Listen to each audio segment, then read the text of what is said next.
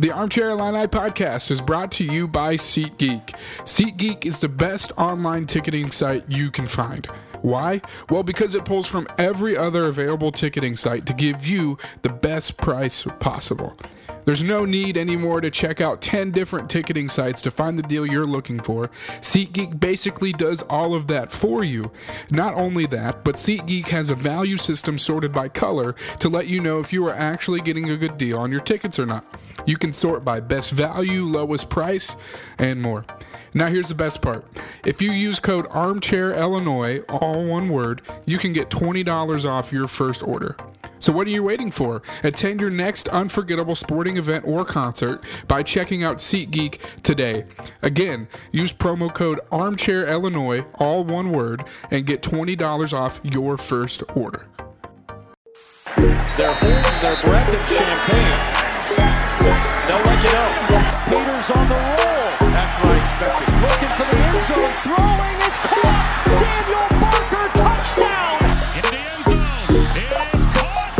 Casey Washington's got it. Illinois pulled off the upset.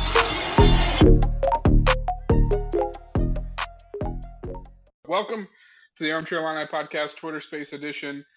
We are live previewing the Virginia game this coming Saturday. Obviously coming off just one of the most frustrating, disappointing losses, football losses in a while, not as long ago as I would have hoped, in the sense that there were some close losses last year that were pretty frustrating too, but the game against Indiana was a crazy one, and the vibes are a little off right now with the football program, but we're hoping to get it back on Saturday. So, Alex, how you feeling about the Virginia game? Man, I mean, the Indiana game, you can hear me okay, right? Yeah. Okay, so the Indiana game was just brutal. I mean, I wasn't really watching the entire first half, but made sure to really check my phone. I had some things going on, and then made sure to tune in for a majority of the second half, and that was just, it was brutal, like you were saying. Just pretty much gave the game away. Like we were saying before, you had to have this game. You know, going 4-0 would be so perfect. And then, you know, just having some positive momentum. But to lose in the fashion that you did, where you had it and you had the ability to really create some positive buzz, you know, with this game as well. So really just brutal. And I think even if you do get a win, I'm not sure it gets the fan base going all that much. But, I mean, obviously you have to win again. So we'll see what happens, and excited to see what Preston has to say for us.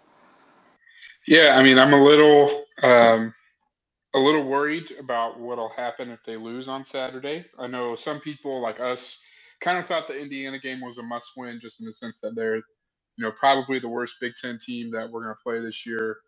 And you know, they were pretty bad last year. They're not the same team this year, but still probably one that you should have won. And you know, if you start the season 1-2. I mean, the vibes are not great right now, but I mean, lose on Saturday, and the attendance for that Thursday night Chattanooga game was probably already not going to be very good. But oh boy, it would be very bad. It's on a Thursday? Yeah, I'm pretty sure. Oh, I want to say it's a Thursday. Maybe it's a Friday game. Or, I don't know. Either way, I thought it was weird, but maybe it's not. Yeah, I don't know why they try to be so like cavalier with these like different times, but it's just keep it at Saturday at 11. Like, come on. Yeah. So they need this game on Saturday just to really inject some of the good vibes back into the program a little bit.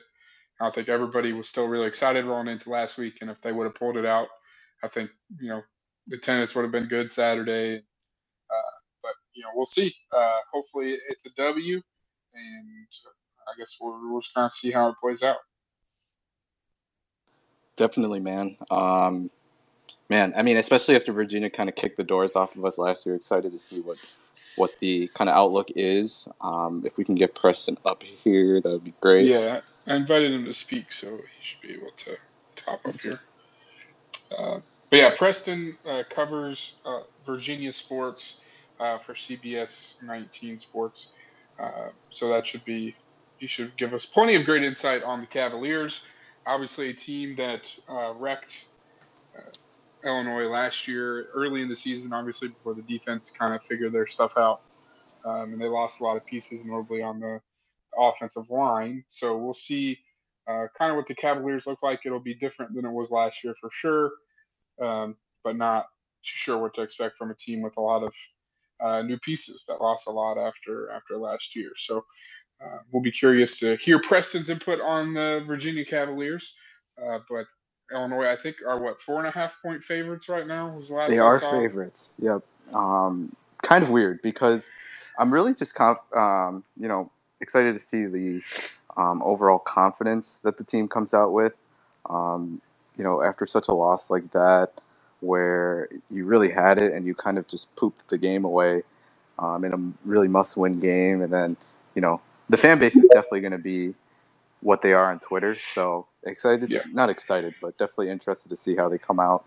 Whether they decide to, come back stronger, like kind of how they did last year, or if they kind of go into a tailspin, which is very much possible. Preston, I see you're up here. Yeah, can you guys hear me? Yep. Yeah, we got you. Awesome. Thanks for coming on. Sorry, the whole speaking thing on Twitter Space is still new to me. But thanks for having me on, guys. No worries. No, of course. Thanks for doing this. Just wanted to get a good sense. We do this every week where we kind of pick the brain of someone who covers the opponent. We did one with the Wyoming speakers, did one with Indiana last week.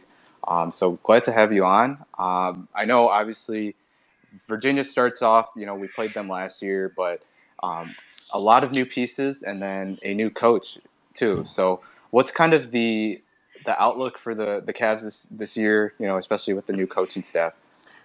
It's really kind of all over the place coming into the season because I think a lot of UVA fans probably looked at this early season schedule and, whether it's, warranted or not, they looked at, last year and saw the Indiana or the Illinois score. We're probably feeling pretty good about this game coming in this weekend. But I think you kind of have to take everything for what it is kind of early on in the season. I mean, we just saw Syracuse whoop Louisville, and we thought Louisville was going to be a tougher game than Syracuse.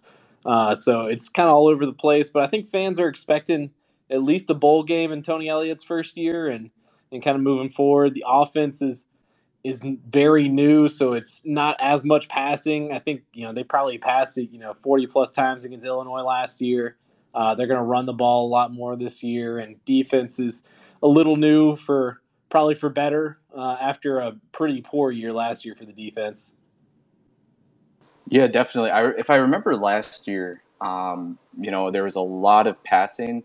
I know Brennan Armstrong's still there, but the tight ends really, really gave us trouble. Jelani Woods was having an absolute field day against Illinois last year, and I know he did move on. So you think, or not think, obviously given the Richmond game, that they're going to move towards more so a run-based offense, or do you feel like they kind of try to play things a little more closer to the chest?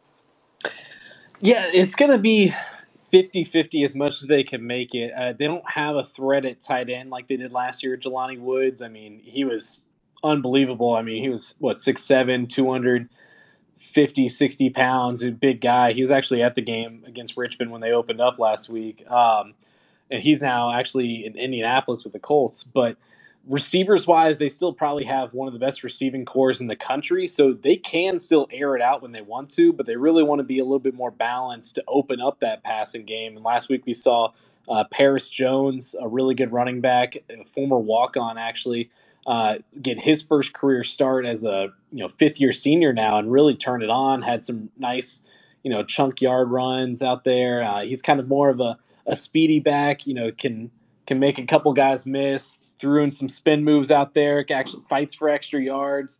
And he was their first 100-yard rusher at running back since 2018. So this whole run game, it's something we're getting used to here in Charlottesville. We haven't seen it in a while. Yeah, I was, as we kind of talked about last year's game, obviously with Virginia winning and then looking at this year's team and how Virginia's attack might look a little different.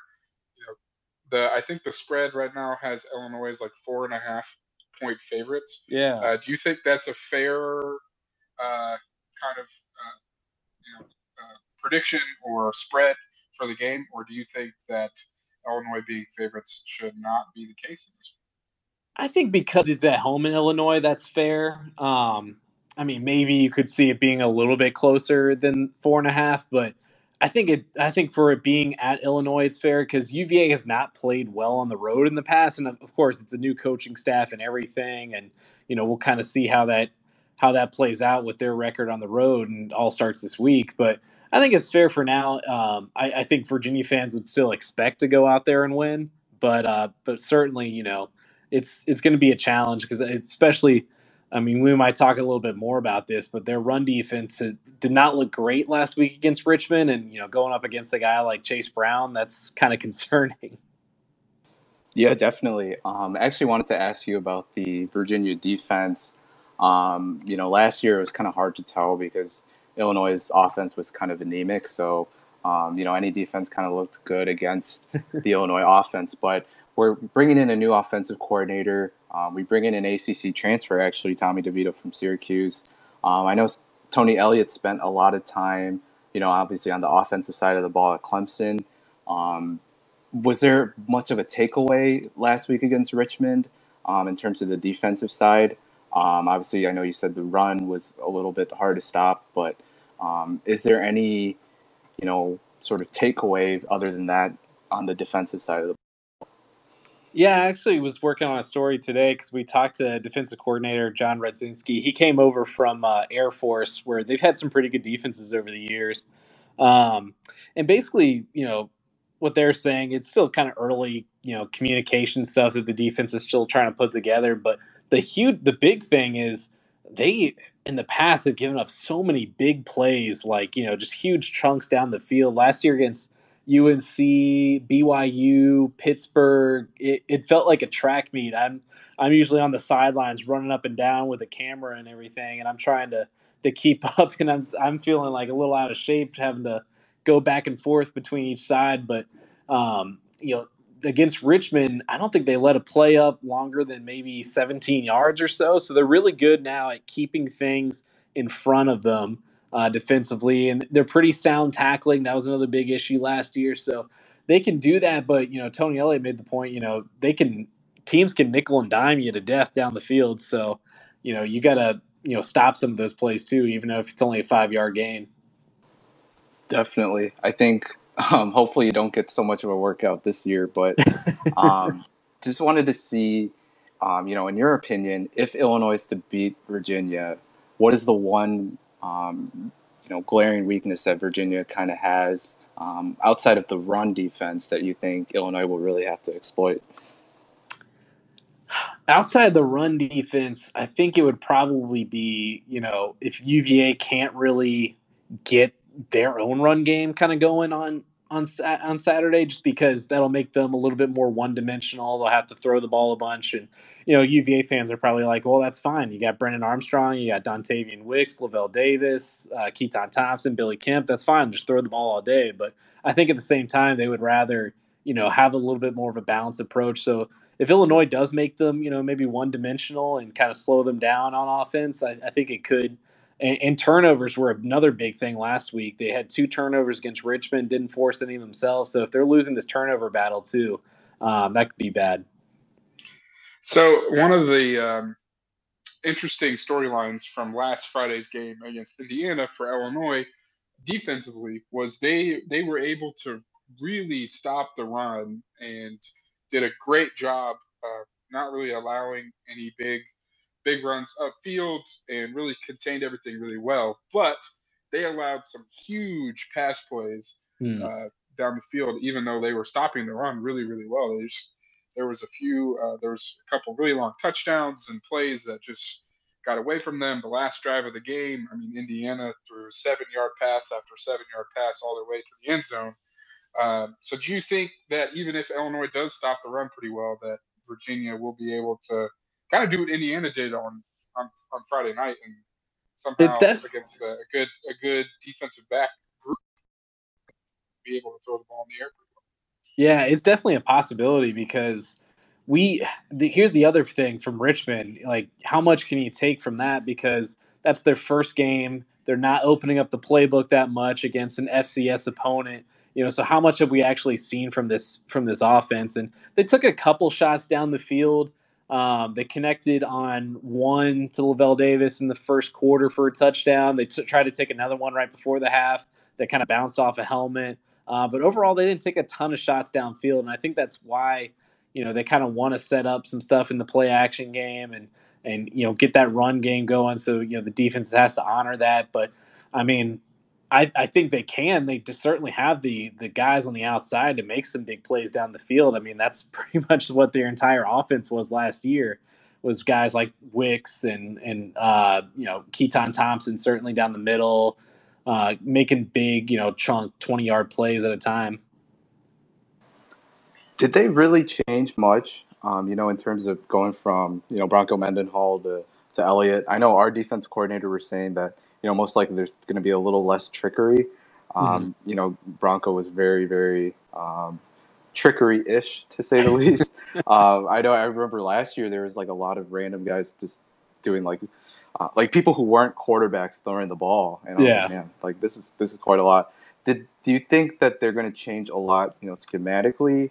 I don't know, like you just said, the playbook was probably kept close to the vest, given the FCS opponent, but. Was there any signs that a lot would change schematically? Yeah, they talked a lot in the offseason because the UVA's predominantly been out of the shotgun for the past couple years under Bronco Mendenhall, and they talked a lot about going under center more. But I think one of my colleagues did the math on this. I think they only went under center 7 times out of like 75 plays, so didn't really pan out as much as they were talking about in the offseason. I think more the biggest thing schematically is getting the run game more involved because they have rarely handed it off to running backs during Bronco Mendenhall's time. Hence, only having one running back since 2018 go over 100 yards. And I think the other thing is, trying just to get a little bit less. I mean, they threw the ball 60 times less last couple of years. And you mentioned the trick plays. I was watching back the Illinois UVA tape from last year, and I remember Dontavian Wicks, their all-ACC receiver, threw like a reverse pass down to Brennan Armstrong down the field.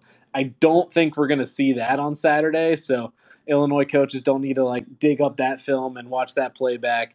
But also last year, I think even at the Illinois game, they played 3 or 4 different quarterbacks during that game. Don't have to worry about that as much anymore either. It's a little bit more straightforward, a lot of what Tony Elliott did at Clemson. So, Preston, once again, thanks so much for your time. Really appreciate you and being willing to talk about it. So, if Virginia wins on Saturday, what would probably be the most likely reason for it, or what would be the headline of a Virginia win on Saturday? Headline on a Virginia win on Saturday. I mean, that could go a couple different ways. Maybe I think Chase Brown last year only had 40 yards against UVA. If he somehow had less than 100 yards, I think that's a pretty good start for the UVA defense. And then on the offensive side of the ball, this is an interesting stat. Since Tony Elliott's been an offensive coordinator at Clemson, every game that he's called plays or been offensive coordinator or head coach for, that his team has had 200 yards rushing and 200 yards passing, they're 39-0. So if UVA does that again like they did in the opener, that's probably going to be the recipes for success. Definitely. Hopefully, Chase Brown has a good game.